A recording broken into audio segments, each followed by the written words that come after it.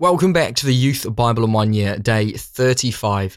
Did you know that you are a leader? Even if you're not an appointed leader, you still lead, because leadership is influence, and you have influence over everyone you meet. Whether they're older than you, younger than you, taller than you, shorter than you have influence over those people. So how can we use that influence for God's kingdom in our day-to-day lives? Leadership is influence, writes John Maxwell, whose organizations have trained more than 1 million leaders worldwide. He points out that according to sociologists, even the most isolated individual will influence 10,000 other people during his or her lifetime.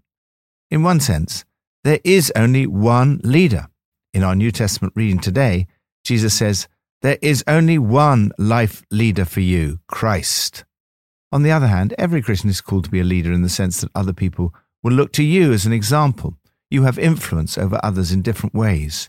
To be called by God to influence others is an enormous privilege, and it comes with great responsibility. From Psalm 18. As for God, his way is perfect. The Lord's word is flawless. He shields all who take refuge in him. It is God who arms me with strength and keeps my ways secure. He makes my feet like the feet of a deer. He causes me to stand on the heights. He trains my hands for battle. My arms can bend a bow of bronze. You make your saving help my shield, and your right hand sustains me. Your help has made me great. Confidence. David was a leader who had confidence. However, it was not self-confidence, but confidence in God. With your help, I can advance against a troop. With my God, I can scale a wall. David recognized that he needed God for first protection. He's a shield for all who take refuge in him. You protect me with salvation armor. Second, strength. It is God who arms me with strength and makes my way perfect. He makes my feet like the feet of a deer. He enables me to stand on the heights. Third, training. He trains my hands for battle. It was as I was reading this verse back in 1992 that I realized the need to train our small group hosts and helpers before each Alpha began. Fourth, guidance. You, O Lord, keep my lamp burning. My God turns my darkness into light. As for God, his way is perfect. The word of the Lord is flawless. Lord, I need your help. I pray for your protection, strength, and guidance. Lead me in your perfect way. New Testament from Matthew 23. Then Jesus said to the crowds and to his disciples, "The teachers of the law and the Pharisees sit in Moses' seat. So you must be careful to do everything they tell you. But do not do what they do, for they do not practice what they preach. Everything they do is done for people to see.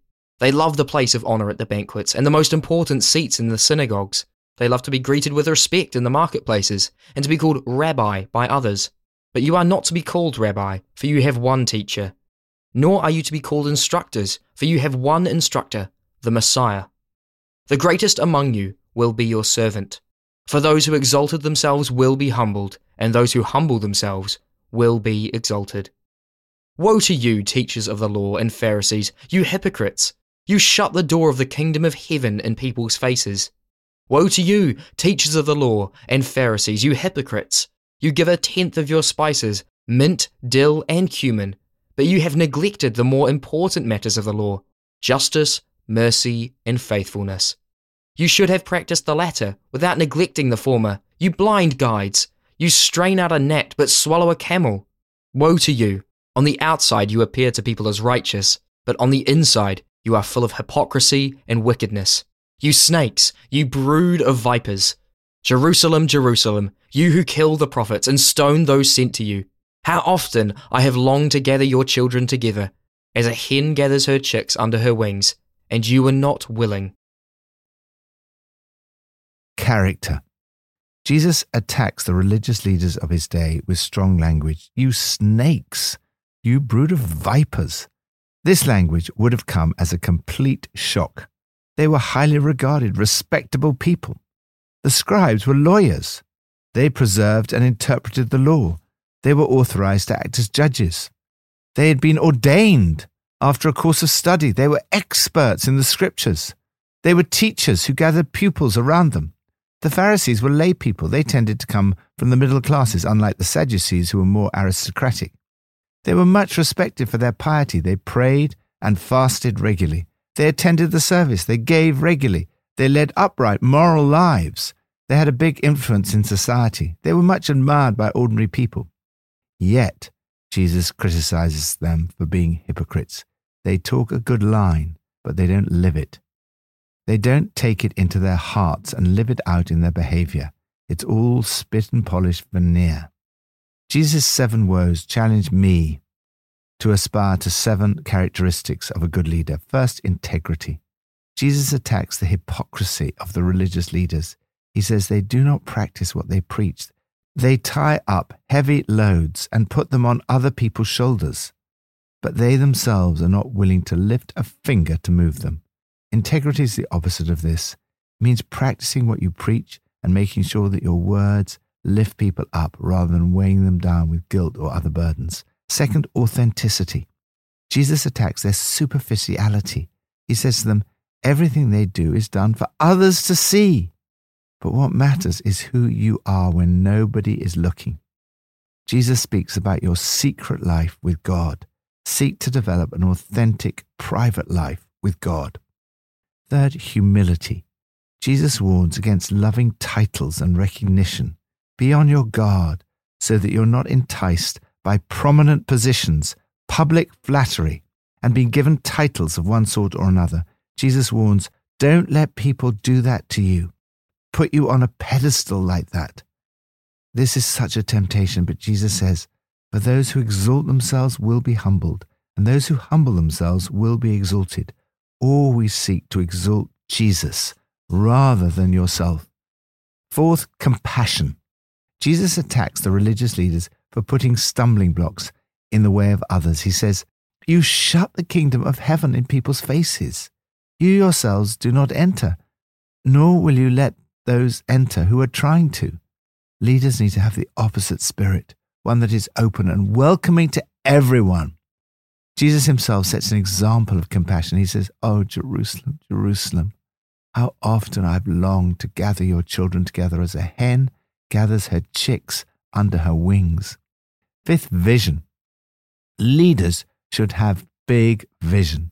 Jesus attacks the small-minded and pettiness of the religious leaders, the ridiculous hair-splitting. They could not see the wood for the trees. Concentrate on the important issues. Pray for God's vision and don't be sidetracked. Ask God to give you a vision that is so big that without him it is impossible. Sixth, focus. Focus on what really matters. Avoid getting caught up with minor details and becoming legalistic. Jesus says, you strain out a gnat and swallow a camel. Rather focus on the more important matters: justice, mercy, and faithfulness. Fight against racism and every other kind of injustice. Champion the poor and demonstrate faithfulness in your relationships with your family and others. Seventh, generosity. This is the opposite of the greed and self-indulgence which Jesus decries. Their inner life is so different from the outer life. Jesus calls you to be yourself, for the inside to be like the outside.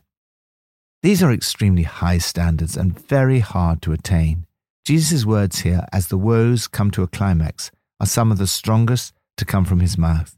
It's important to note that they were not addressed to ordinary people. Jesus was criticizing powerful leaders who were seeking to exalt themselves and who shut the door of the kingdom of heaven in people's faces.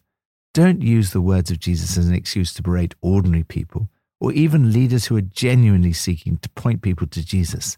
I need to direct them at myself. These are challenging words, but the challenge should not be directed at the wrong people. What is so amazing about Jesus' words is that, humanly speaking, he was in a position of great weakness, and yet he was not afraid to take on the powers of his day. Lord, forgive me for the times that I've failed in these areas. Help me to lead a life of integrity, authenticity, humility, compassion, vision, focus, and generosity. Help me to have the same concern for my city as Jesus had for his. Old Testament from Job 33 and 34. Job says, I am innocent, but God denies me justice. Although I am right, I am considered a liar. Although I am guiltless, his arrow inflicts an incurable wound. Criticism. As Rick Warren has pointed out, criticism is the cost of influence. As long as you don't influence anybody, nobody's going to say a peep about you. But the greater your influence, the more critics you're going to have. Poor Job, who was in a prominent position of leadership, has to put up with a constant tirade of abuse from his so-called friends. Criticism is always hardest when it comes from those who should be our friends. It's sad when unjustified criticism of Christian leaders comes from within the church itself, from the so-called friends. It must have been extremely galling for Job to have to listen to Elihu, who was much younger and yet convinced of his own experience, arrogantly saying to Job, I will teach you wisdom. And Job speaks without knowledge. His words lack insight. And to suggest that because he disagreed with his critics, to his sin, he adds rebellion against God. Elihu, like so many critics, claims to be carefully thought out and to have no ulterior motives. He claims that others agree with him. All right-thinking people say, and the wise who've listened to me concur. Job is an ignoramus. He talks utter nonsense. I too can easily fall into the trap of judging God's people on a superficial basis, just as Elihu does. Beware of the dangers of criticizing others.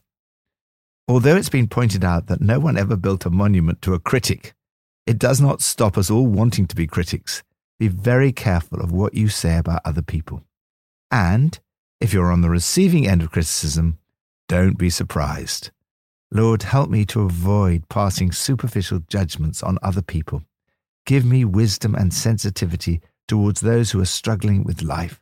Help me to fix my eyes on the one true leader, Jesus, to come under his lordship and follow his example.